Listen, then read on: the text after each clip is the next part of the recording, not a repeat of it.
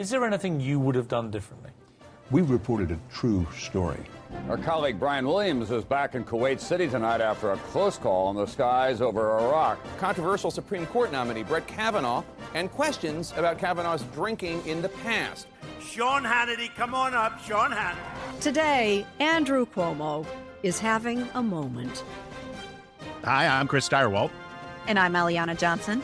Welcome to Explained to Wretches, where we break down what's going wrong and what's going right with the American news media.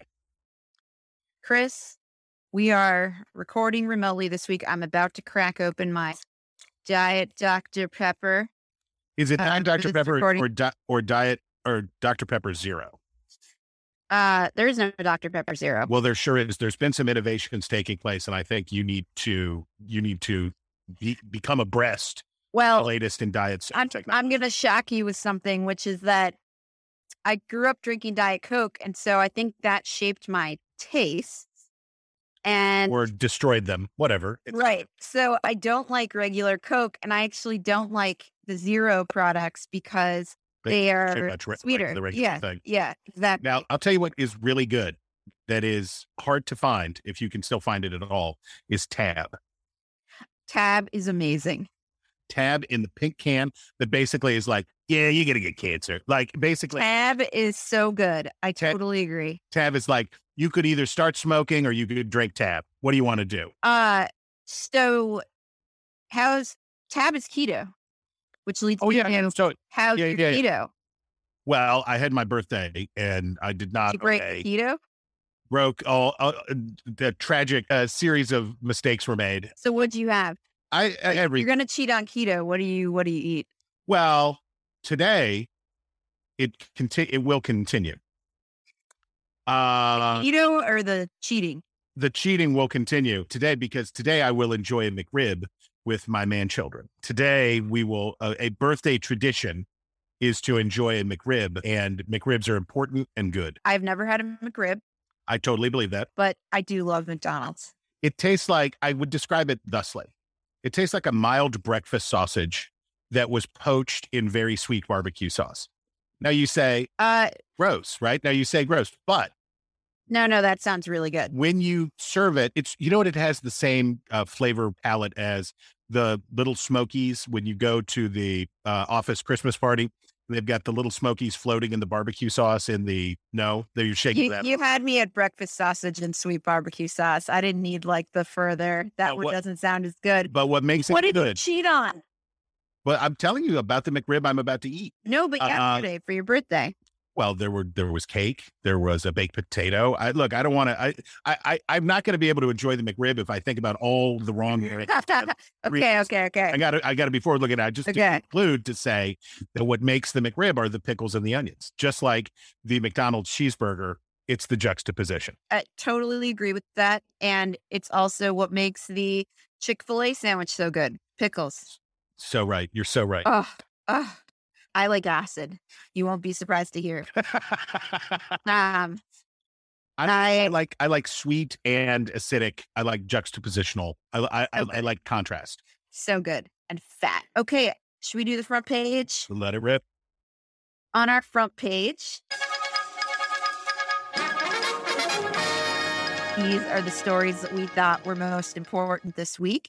Chris, the first one is kind of a continuation from last week about the DOJ's or the FBI's showing up at James O'Keefe's store of Project Veritas and seizing a bunch of stuff. They then leaked correspondence between O'Keefe and his lawyers to the New York Times. And last week, I was still trying to wrap my head around this, not totally familiarized with the facts, but both Politico and the Washington Post had great reports on what exactly is happening here. Yeah, Eric Wemple did he deconstructed and reconstructed this nicely for the Post. He did. We'll link that. But Josh Gerstein at Politico, he had a line in his piece that said, this case hinges on whether O'Keefe is afforded the constitutional protections that journalists get. But he didn't elaborate on how does one determine whether O'Keefe is a journalist or not, which was the question that raised for me. And that's something that the Eric Wemple piece answers, which is that it really has nothing to do with what you do day to day. It's the journalistic protections are applied to anybody who has a plan to disseminate basically anything to the That's public, right. which was clarifying for me because I'm not a constitutional law scholar. And so what the FBI or the DOJ need to show it to have made this justified. Wow, that grammar was terrible. But they need to be able to show that that they had a reasonable suspicion that O'Keefe played a role in stealing the diary. And we have not, this is the diary of Ashley Biden, Right. Joe Biden's daughter, which is And they say around. what Veritas said was that they bought it, that someone else stole it. I don't think they bought it. They just, someone I- gave it to them. I thought they paid for it. In the Wemple thing, it says National File. Okay, National Paid. File paid for it. Yeah. And then let me see here. I want to get it right. But, and however it came into their possession, whether they purchased it or whether it was given to them. Because I think what National File's position was that it had been leaked to them by a dissatisfied employee who said that Project Veritas was squelching this, was trying to suppress the great Ashley Biden story, and that it was secreted to them, whereas Project Veritas says they gave it to them. But whatever the case, the position, we have to give the benefit of the doubt to Project Veritas, not because they deserve it, because they don't, but we have to give it to them in the same way we'd have to give it to anybody, which is unless the Justice Department and the clock is ticking, unless the Justice Department can make manifest why this was an appropriate act and what the underlying criminality was. Like, I'll put it this way. When you're talking about matters of the First Amendment, time is of the essence. The Justice Department cannot just say, well, we raided your house and then we'll let everybody know what was going on at some point. I'm not saying that it's too late already, but I am saying the clock is running, and for everyone's sake, they should make a clean breast of this. They should get it all out there. And we don't want the government in the position of making determinations about who's a journalist and who's not. No, and that's exactly why the case law says what it says, because it's not the individual, it's the action. And that's got to be where we have to keep it. Up next, Chris, you flagged the Substack, the CEO of Substack, Chris Best, did an interview with a Substacker. Mike, is Solana how you pronounce his last name? I'll go with that. I'm willing to say that. Mike Solana, who is a private equity guy, partner at Founders Fund, I believe, and has a successful Substack. And I did think his comments were really interesting. He basically says, it's unfashionable to be generically in favor of free speech, but the reasons that we have it haven't gone away, and that Substack, he doesn't quite say this, but Substack has become a refuge for reporters and writers who can't otherwise find a platform in the media, but for whom there is an audience willing to pay.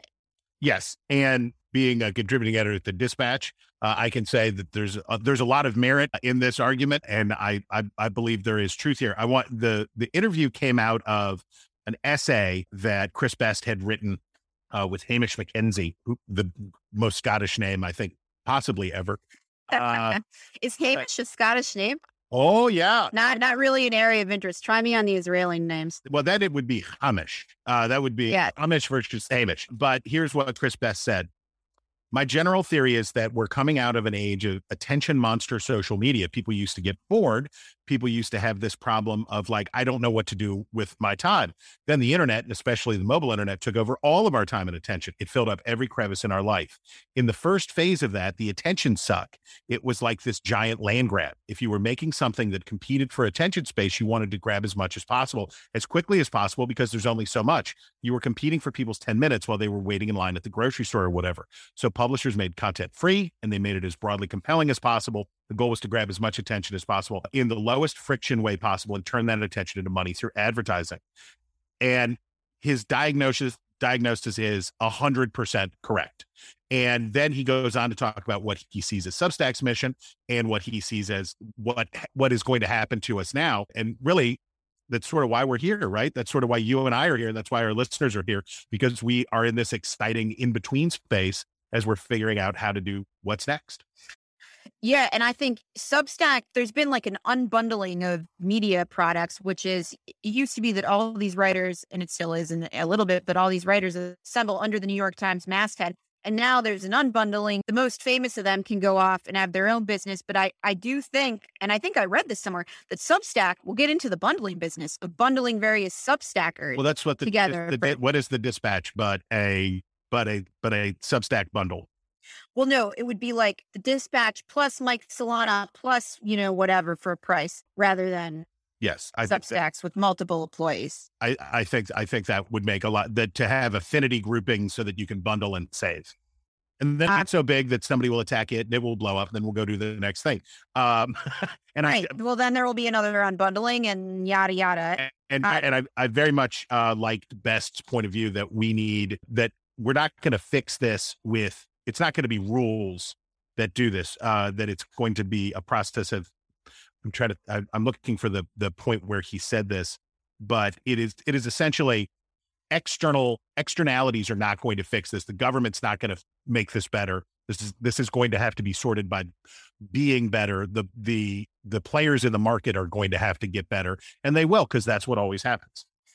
Well, speaking of the impetus for the Substack model, the Aspen Institute has assembled a commission on disinformation. Oh boy. That put out a big report last week, or maybe it was earlier this week, but most amusing. So then they of course did an event where all the elites assembled and yada, yada. The members of this commission are themselves peddlers of disinformation, just the politically, I don't know, how would you say it? Like the politically favored form of disinformation. So Katie Couric, who's admitted to like selectively editing her interviews to protect Democrats, is a member of this commission, as is a guy named Yoel Roth, who was one of the Twitter executives who helped suppress the Hunter Biden laptop story. But one of the interesting trends I'm seeing is Democrats, and we'll talk a little bit about this because there's a new partisan Democratic media outlet.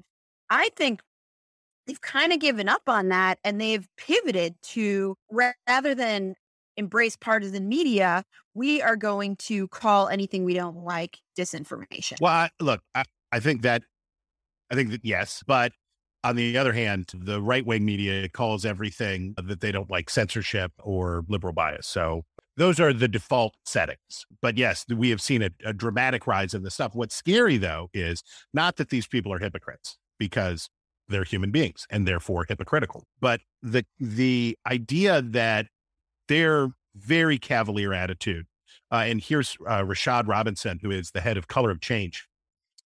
He described, he's one of the committee folk, described the First Amendment as a straw man. What? And he said that it gets in the way of addressing disinformation, and that freedom of expression, quote, doesn't mean we have to live in a society with so much disinformation. Well, Rashad Robinson, it most certainly does.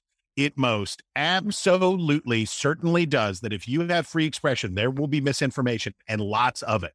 And there always has been. And from 2 minutes after Gutenberg ran off the first Bible, somebody was like, I got to get in there and get the word out about vaccines and Bigfoot. Was like right in there, running into the press room. It will always be with us. If people are allowed to communicate freely, if people are allowed to express themselves freely, there will be disinformation and misinformation and wrong information. It is a demand side problem. It exists because people want it. And the idea that Rashad Robinson and Katie Couric and whoever this guy that you mentioned is, that they are going to Yoel, that Yoel and Couric and Robinson are going to be able to craft a authority that will be able to determine these things is so preposterous, because whatever the authority would be filled with what? People. And people are the worst. I mean, we're the best, but they're the worst. So this trend toward let me put it this way. Information cannot be commoditized. There is some commodity news. The weather is commodity news. The sports scores are commodity news. Those things are commodity news. It's the same. The temperature and the forecast from the National Weather Service are the same no matter what. But as soon as you get past that, things become subjective very quickly. it gets subjective very, very quickly once you get past the date and time. So the idea that somehow that the numbskulls who populate much of the federal bureaucracy are going to be better administrators of these questions than consumers is gross and ridiculous. Oh, speaking of the federal bureaucracy, the Freebie could ran an item on a good one. One America News Network getting behind the radical left-wing progressive Biden nominee to the Federal Communications Commission, and we Gigi talked about Stone. With who we talked about last week about how extremist a lot of her positions are, and that it's an open question whether she can get 51 votes in the Senate, because there may be some Democrats who, she is radical in a way that even some Democrats may shy away from. Well, what's so funny, I think, about this is that One America News is endorsing her nomination because they hope that she will take aim at Fox News. Well, tell me more about this. So the Washington, and I like the new look. How long ago was the redesign at the Free Beacon? Oh, it was maybe 6 months ago. I guess I didn't really notice it but the light and bright, it's an airier construction. It's nice. Brimming with patriotism. Well, heck yeah. But so the story says that Brad Blakeman, Fox stalwart, or I don't know whether he still goes on Fox, but for my friend at Fox and a lovely fellow, he has a dinosaur egg that he... Wait, really? Yeah.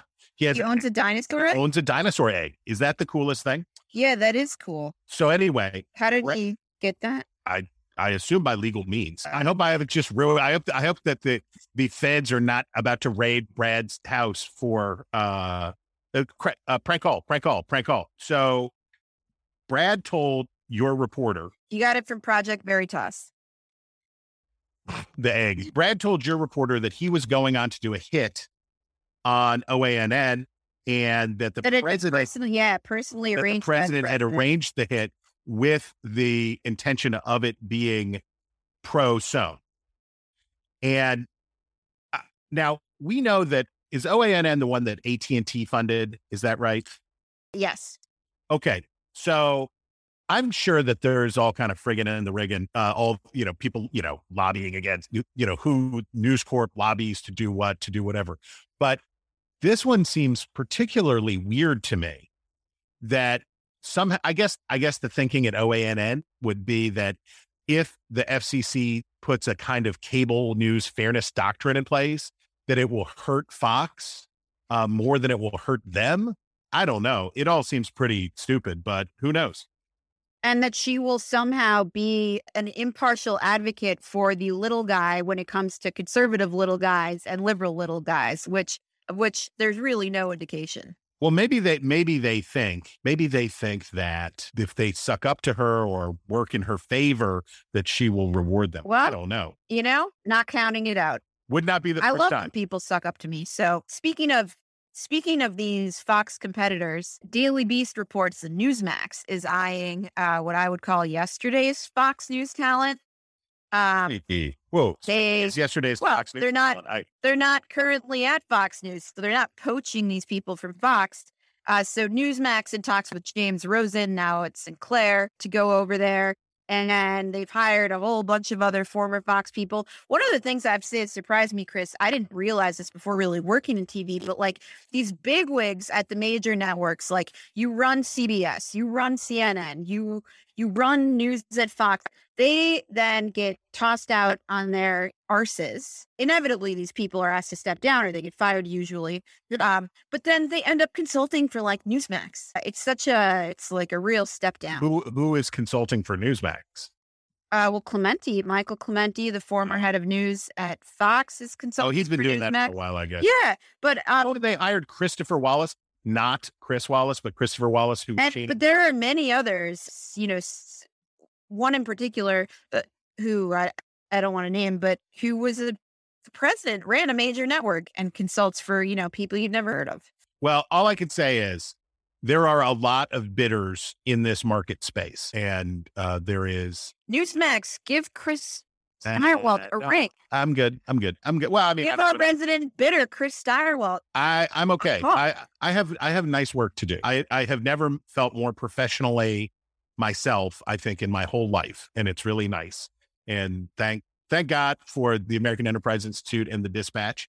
And good people in the publishing. Don't. I take it back. Do not. No. I guess what I would say. Offer Chris Steyerwalt a 7-figure salary to be your chief political correspondent. Well, but Definitely don't do that. So there's a market space here, and there's this rush into it, and you have the Nexstar has their.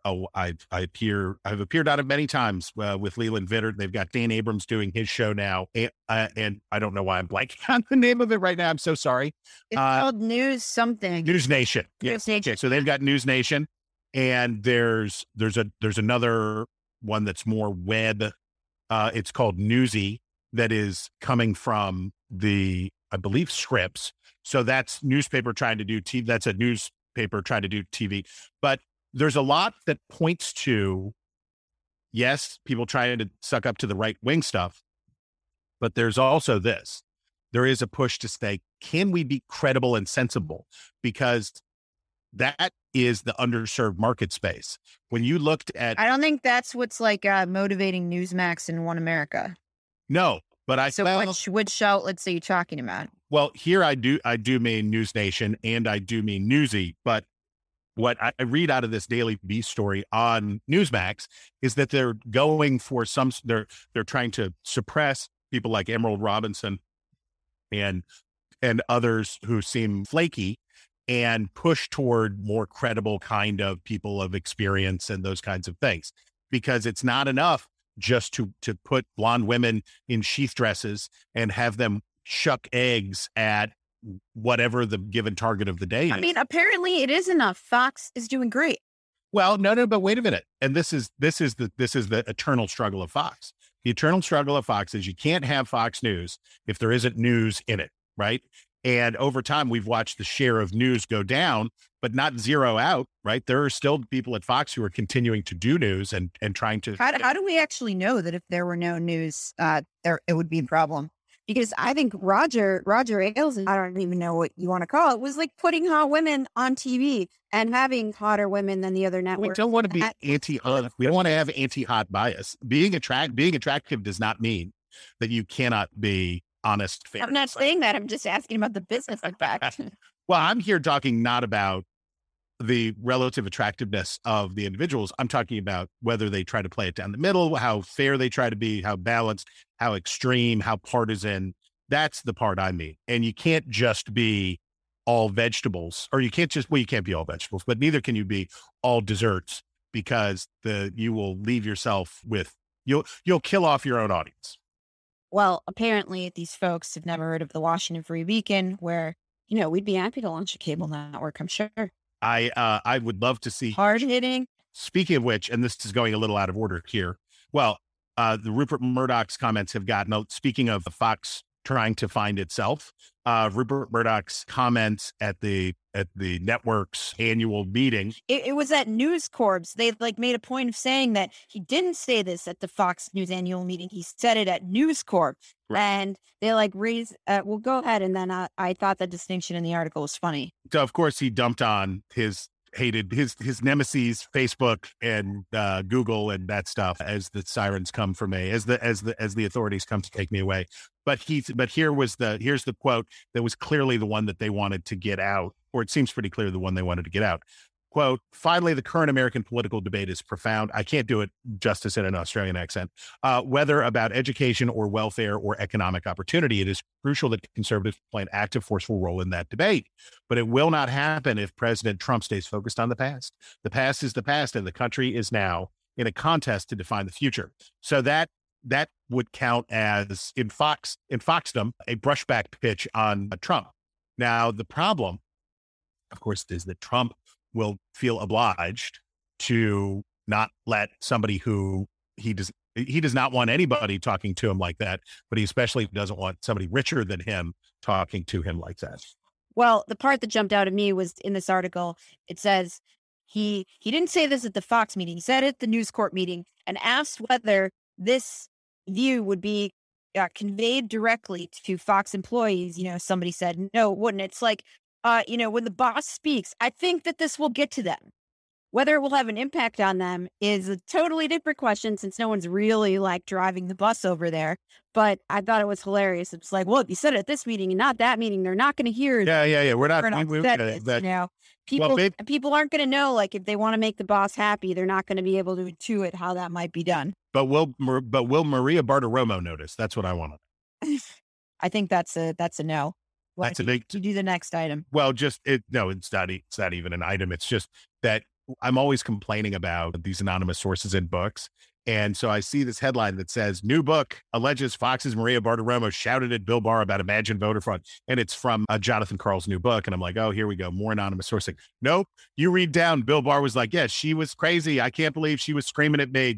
He said she's lost her damn mind or something. Yes. Yeah, he said, she called me up and she was screaming. Barr told Karl on the record.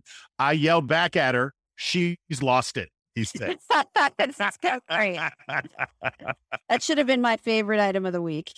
Bill Barr is he is ready to squeeze his bagpipes and doesn't care who hears it. Living out loud. Totally. Okay, this is not my obsession, but I am obsessed with it. Politico has a report out this morning. The headline: left-wing Midwest media outlet launching with backing from Dem donor. So Democrats claim to want in on the partisan media game that they allege conservatives are just so dominant and so successful at getting their narratives out in the media that the left needs a counterpart. And they quote somebody at a network: conservatives have been masterful for the last 40 to 50 years of amplifying and saturating markets throughout the country, said Patty Vasquez, who hosts an hour on weekday evenings on WCPT. A lot of one side of the story. So this is a move toward balance. Yeah, whatever that is. Okay. Whoever this person is. I just find it so interesting that the Politico reporter does name the Beacon here as a successful reportorial outlet doing news from a right-leaning perspective. But the reason the Beacon works is that there is talent to staff the Beacon because they feel unwelcome in the mainstream media, and all of the liberal talent is at the mainstream media. So Democrats, Air America is a good example. They've had a lot of bites at the apple at this. The latest was Courier News, which was basically, an arm of the Democratic Party, their attempt to do news. But if you go to their websites, there's just nothing there. There's no talent to staff these things because the talent is at CNN HQ. So the good news for the American left, broadly speaking, is that since the 1950s, since the 1960s, the mainstream media has been markedly left of center. And that is, for the American left, is good. And that is why the right-wing media looks so different, because it is in reflection of or opposition to, right? A great deal of what goes on, increasingly large portion of what goes on in right-leaning media, is directed at other media outlets or directed at, in a punitive way, social media. A lot of that goes on because right-wing media evolved in response to the fact that the mainstream press ignored in worthwhile, fair, conservative points of view.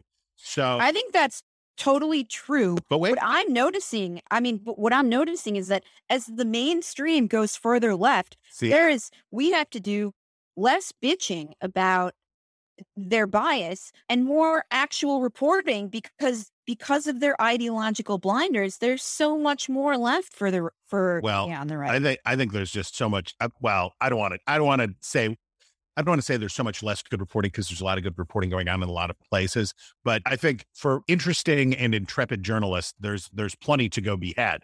My point is the envy that, whether it was Al Franken and Air America or whatever, had for talk radio, or the envy that they have for Fox News and all that stuff, is preposterous when you think about it on how the overall media, so if you could, how many credible news outlets are there, nonpartisan news outlets that are right of center?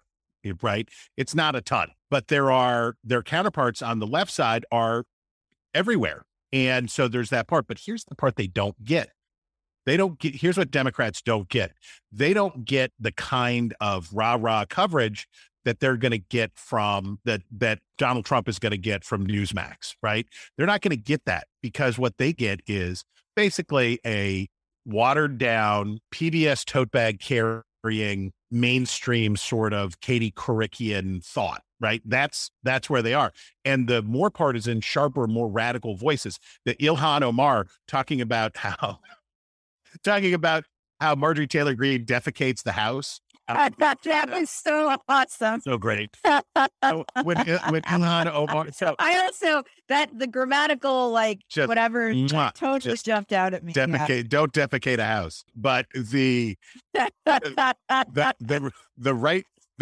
there are right-wing outlets that will champion Marjorie Taylor Greene and they say how great she is for being so crazy, right? Just it's wonderful. There are left-wing outlets to do that for Ilhan Omar. There aren't uncritical, slobbery kind of outlets for those folks because that's not what they're going to do at the Atlantic, and that's not what they're going to do at. But there are those left-wing outlets. They're just not in the mainstream.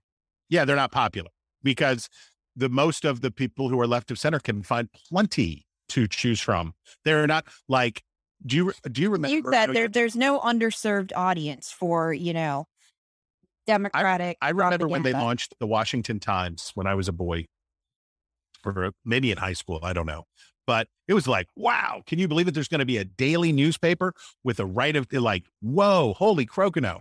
Because that was an experience that right of center America had in the past 30 years that left of center America never got.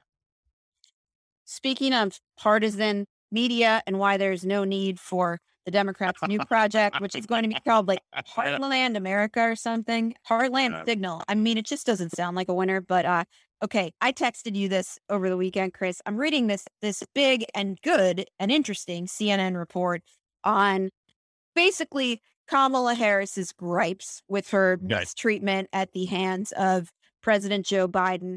And her aides, this was true during her campaign, and it's true in her White House tenure. Their counter argument to everything, almost everything, is, well, racism and sexism. Read the quote from the article. It's so good.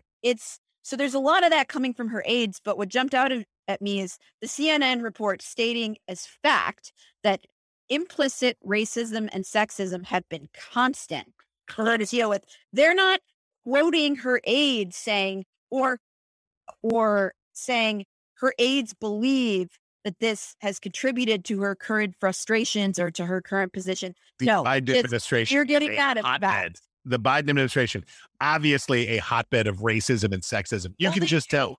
You can just allege that. I know. They say they're going to bat for Pete Buttigieg, but they're not for Kamala. And and it's almost white guy. If. No, not this. No, not this. Whoa. No. Cis is just you identify the gender you were born in. No, I believe, and I'm looking it up. We're the two wrong people to be having this discussion. Yeah, I'm looking it up. I believe cis is your biological gender, and you are attracted to people of the other gender. No. It's a person whose gender identity is the same as their sex assigned at birth. So Pete is cis. Never argue with the Yale graduate about the definition of gender. Because he was biologically assigned to be a male at birth, and his gender identity is male. Okay. There, I learned something new today. Dude. So at any rate, the idea, one of the tragedies about talking about structural racism and that stuff, which was once upon a time a way to talk about racism without accusing people of being racist. Now you can just say, well, there is implicit racism and sexism inside the administration of Joseph R. Biden, and is stacked with people of color and women and da-da-da-da-da-da. And they haven't nominated one white federal judge yet. Yeah, and the fact that these are, this story, and there's been a whole wave of coverage around the Kamala Harris is unhappy stuff. Now, here's the thing. Kamala Harris is uniquely terrible at politics. She is an effulgent awfulness. She has an effulgent awfulness that really is only made more evident by the fact that she got dealt a full house in 2020. She had it all. And the press coverage was like, here it comes. It's Obama again. And the Obama folks were lining up behind her. And everybody. Remember when Obama got in trouble for saying she was attractive? Yeah. That was awesome. All of the runway lights were like, here come. She's from the largest Democratic state. She's an attractive woman. She is accomplished. Here we go. And Not say that. she came out and crashed right into the side of the mountain. She came off the runway. And she did it because of the press. So she got all this uncritical, very fluffy coverage for quite a while. And then as Susan was like, hey, let me ask you about Then this. people saw her. And then she would do what? Lunacy laughter, a laugh that makes Hillary Clinton sound like a heartwarming from your grandmother. But this crazy cackle that she responded to the question, the non sequiturs, the absolute, I'll put it this way. Joe Biden is not the only person who incoherently rambles after being asked questions that are challenging. She was a mess. And then Biden had to take her. By the time Biden was making his vice presidential choice, there was no practical way for her to not take her without it being a huge problem, right? Well, you make a good point about the reporting, that the reporting is filled with the blame deflection of Kamala aides trying to explain away, trying to find any other explanation but her, right, as to why she is not popular. No. And it's totally true. Like, I've had arguments with political professionals about this, but they essentially say her aides are failing her. She has bad staff. Well, fish rots from the head. Well, and the other, yes. And you know who's the most inclined to say that? Staff people. Of course. Because here's the thing. Good is the dispatch has called the sweep, because it's supposed to be that all a staffer can really do is sweep the path in front of the stone for the politician. That there's not much they can do. There is very little. I'll put it this way. Bad staff work, great staff work can move a terrible candidate into the acceptable range, and really, really bad staff work can take a viable candidate and make them unviable. But as you say, who would allow such a staff to be around them? Who would be so oblivious that they would allow these people? I think Kamala Harris has a big problem with her sister, who has been a boat anchor for her for over the years. I think she's not good at this stuff. Yeah, we're waiting for the news article that says she's the problem. She is the problem. Of course. And the question, of course, will be, as the CNN piece on this and the other reportage on this has alluded to it, but what are we really talking about? We're really talking about the 2024 Democratic primary. That's what we're really talking about. Sure. But For sure. And Chris, you know who else I noticed this about covering 2016 was Scott Walker. Like, his staff was awful, awful, awful, awful. And I had arguments with people. Oh, you take things too personally, blah, blah, blah. I was convinced that this reflected his terribly bad judgment, and turned out to be the case. What was his name? Wiley? Rick Wiley. This was even before the campaign. Right. This was his gubernatorial staff was bad. But when he hired the zoo crew to run his presidential campaign, and then they spent enough money to burn a wet elephant, and you thought, if he's good but being misserved by his staff, are they doping him? How is it that he has not caught on to the fact that he is surrounded by charlatans and goofballs? I want to talk about my favorite. This easily could have been my obsession, but it's so slight. It is hilarious. But it's the perfect Washington Post. It's another illustration of why we don't need a heartland signal. It's the perfect illustration of the way that the Washington Post approaches questions of race in America today. Headline: Trump's Bureau of Land Management HQ. It's like a robot wrote this. A search algorithm optimizing robot. Trump's Bureau of Land Management HQ move reduced Black employees, created mass vacancies, report says. So people who live east of the Mississippi River may not know the incredible, appalling, shocking amount of land that the federal government, and this isn't parks, right? This isn't our national parks. These aren't national monuments. This is just land that the federal government owns. They lease it sometimes they just sit on it. But the Bureau of Land Management is managing lands that are overwhelmingly in the Western United States. So the Trump administration said, well, let's move the headquarters out of Washington so that it's out closer to the lands that it serves, right? Which there's a real good argument for that. I'm not saying you couldn't do it another way, but certainly that is not some tendentious claim. So they do it. And here, listen to this. The problem is, I got to find the Washington, the Post's line about how it decimated Black workers, because they moved the office from Washington, D.C., which is like 45% Black, to Grand Junction, Colorado, which I assume is not quite as African-American as the District of Columbia. And guess what? A lot of the workers who worked in Washington said, I do not want to move to Grand Junction, Colorado. I want to stay in Washington, D.C., so I will find another job. Okay, fine. Well, there's going to be a shift in what ethnicities of people are going to be available for your workforce in Washington, D.C. or Grand Junction, Colorado. That would just have to be true. It doesn't make the Bureau of Land Management better or worse as long as they're following fair hiring practices. It doesn't make them a better Bureau of Land Management just because of the racial composition of its offices. Well, I also love, so yes, there are fewer Black people in Colorado than there are in Washington, D.C. And that is an act of racism according to the Washington Post piece. It's, that's great. Well, and quoting Raul. Wow, you really butchered that. Isn't it Grijalva? Grijalva. Sorry, Raul Grijalva. But one of the most alarming statistics that there are only 312 Black/African-American employees nationwide at the agency. Less. Alarming. It's less than the 3.5% of the BLM workforce, about 9,000 people. And you just think of all of the dumb things that you could focus on, that this is somehow a racist act. You could say that from a policy perspective, it's dumb. But here's what we know from a lot of research and a lot of study. You know who doesn't like quotas? And you know who doesn't like this kind of scorekeeping? Most Americans, including in surveys, a majority of African Americans. And this kind of bean counting specific quota stuff is goofy. And the fact that the Washington Post treats this as a scandal is just, come on, grow up. Chef's kiss. Yeah, exactly. Chris, is it time for our obsessions? It is. Then get in. Okay. After the jump here, our obsessions of the week, where Chris and I break down the stories that we can't get out of our heads.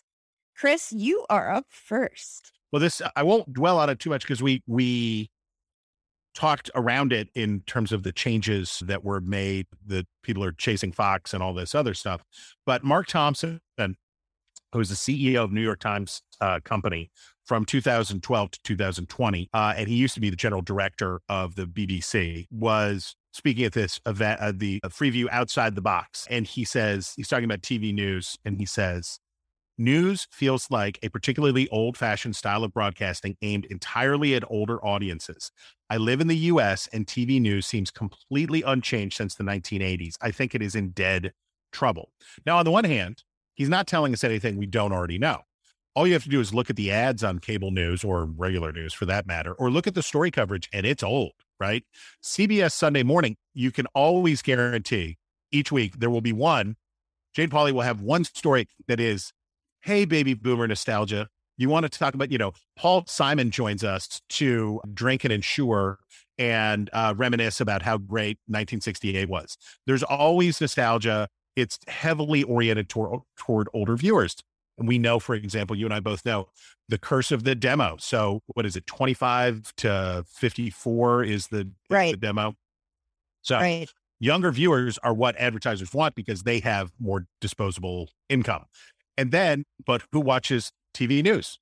Younger viewers, meaning you want to be in that 25 to 54 demo. You want a good number there as opposed to the over 54s. 50, right. So out of a show on cable news, for example, a very successful show on cable news will have 2.5 or 3 million viewers, but only 300 or 400,000 of them will be in the quote unquote demo.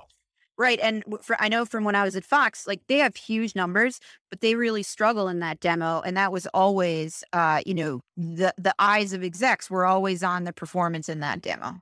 That's right. And I certainly take Mark Thompson's point here, and he's quite right. But on the other hand, what are you going to do about it? There's really nothing. I just think that televised news is. He said they need to pivot to, the over the top, like CNN Plus, et cetera. And they need to adapt, which, Fox Nation, a roaring success.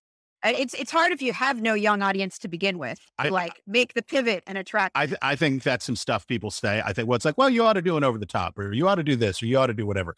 I think what you ought to do, if you're thinking about the dough here, and I think this is really what they are doing, everything about the dough.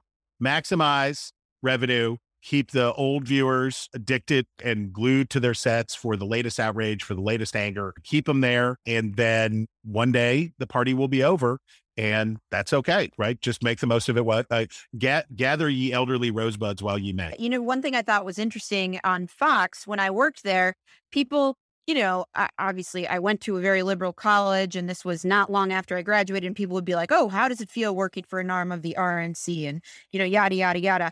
One thing I thought was interesting was how business driven their decisions were. And I remember somebody telling me, well, here at Fox, we don't cover really international affairs unless there are bombs going off. And there's a direct link to anything Americans care about. They don't really cover foreign affairs, foreign policy. They did not cover gay marriage. So this is 10 years ago when that was much more of an issue. Right.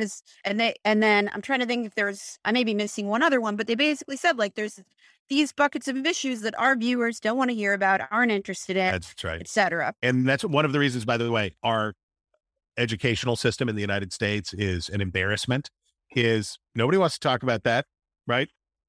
That's not something that older Americans are that they care about. You can't get 65-year-olds to take a passionate interest in the schools and those things. So it is a problem, but it's a problem that will resolve itself. My obsession, and I just read this article last night, is a Politico article. We will link it. Foreign policy reporting, the sort Fox probably would not do. In this case, that is a very good thing. The headline is, "This experience broke a lot of people inside state amid the Afghanistan withdrawal."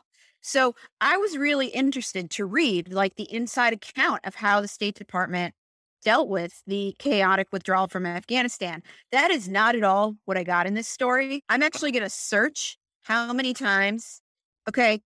Mental health. The term mental health is in this article 11 times. And the article is all about how, we're sorry that an entire country collapsed and that we abandoned the people.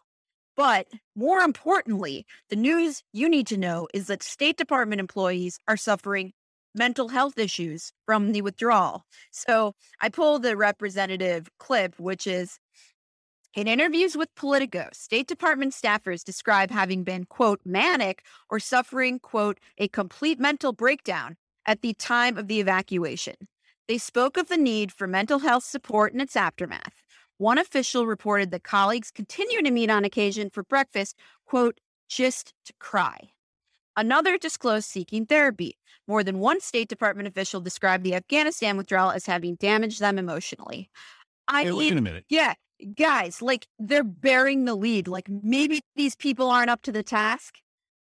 Oh, now, look, I certainly think this is a highly dubious subject for a quadrillion word piece in Politico. I don't know that this meets the standard of a news story, but I can certainly see how a person who had given their life to public service, who had given their life to trying to help people around the world, to help America by helping people around the world, and had gone and done this, what happened in Afghanistan would have been horrifying, right? I listened to on Chris, I totally agree with you. I'm sure it was horrifying. But the navel gazing that the takeaway that these professionals should go to the media with is that the State Department didn't have adequate resources, emotional health resources, is just galling to me. Well, as I say, I think that as a subject for a news article, it is specious. And they were able to get 10,000 quotes about the crying breakfast meetings these people have. All I'll say is it does not compare to the suffering of the Afghans. These things it's not a race. My heart really is broken for these people, because to see your work, to watch helplessly as people suffer, people who you were helping, to watch them suffer.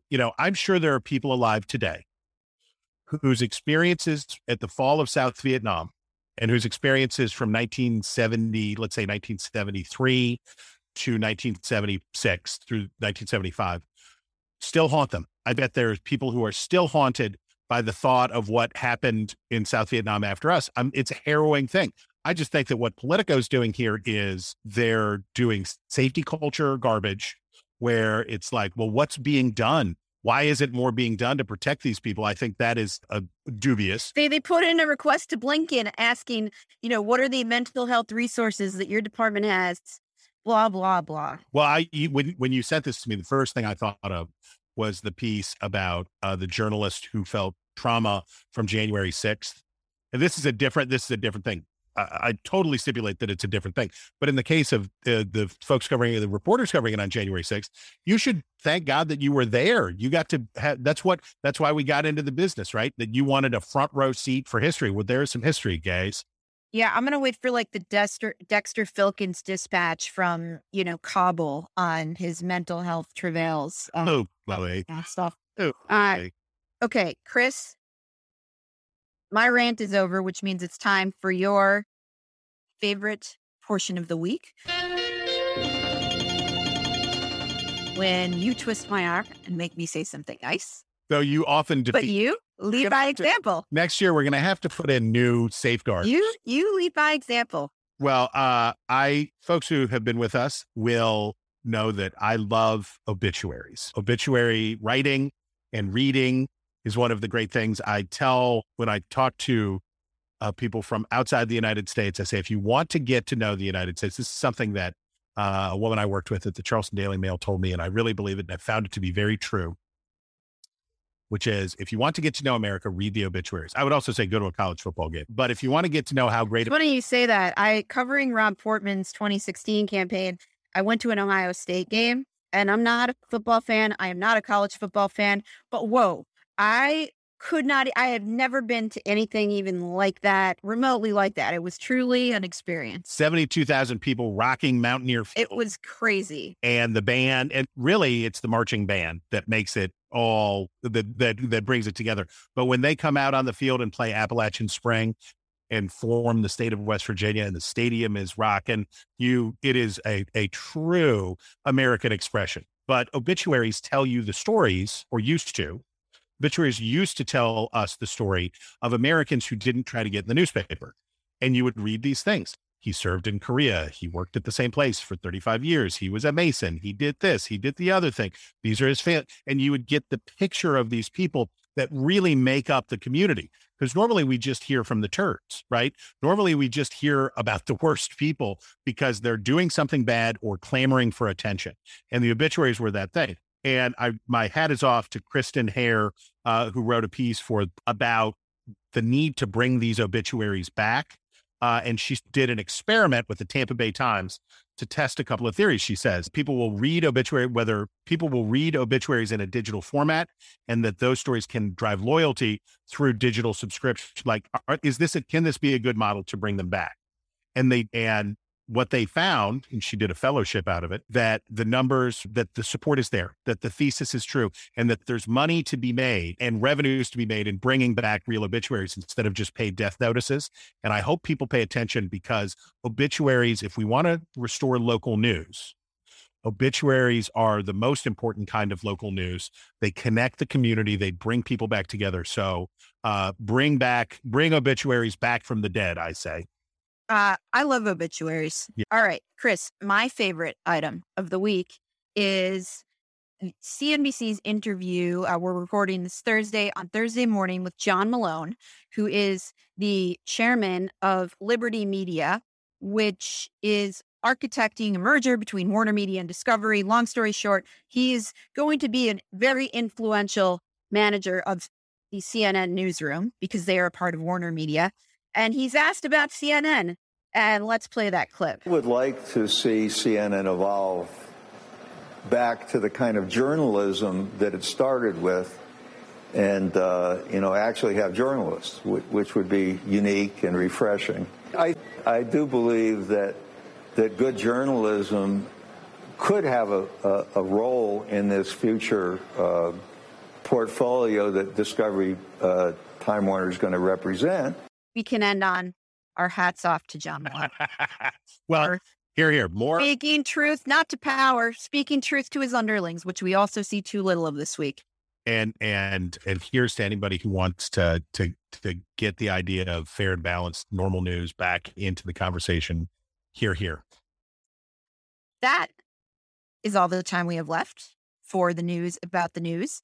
If you have a story you want us to talk about, email us at wretches@nebulouspodcasts.com.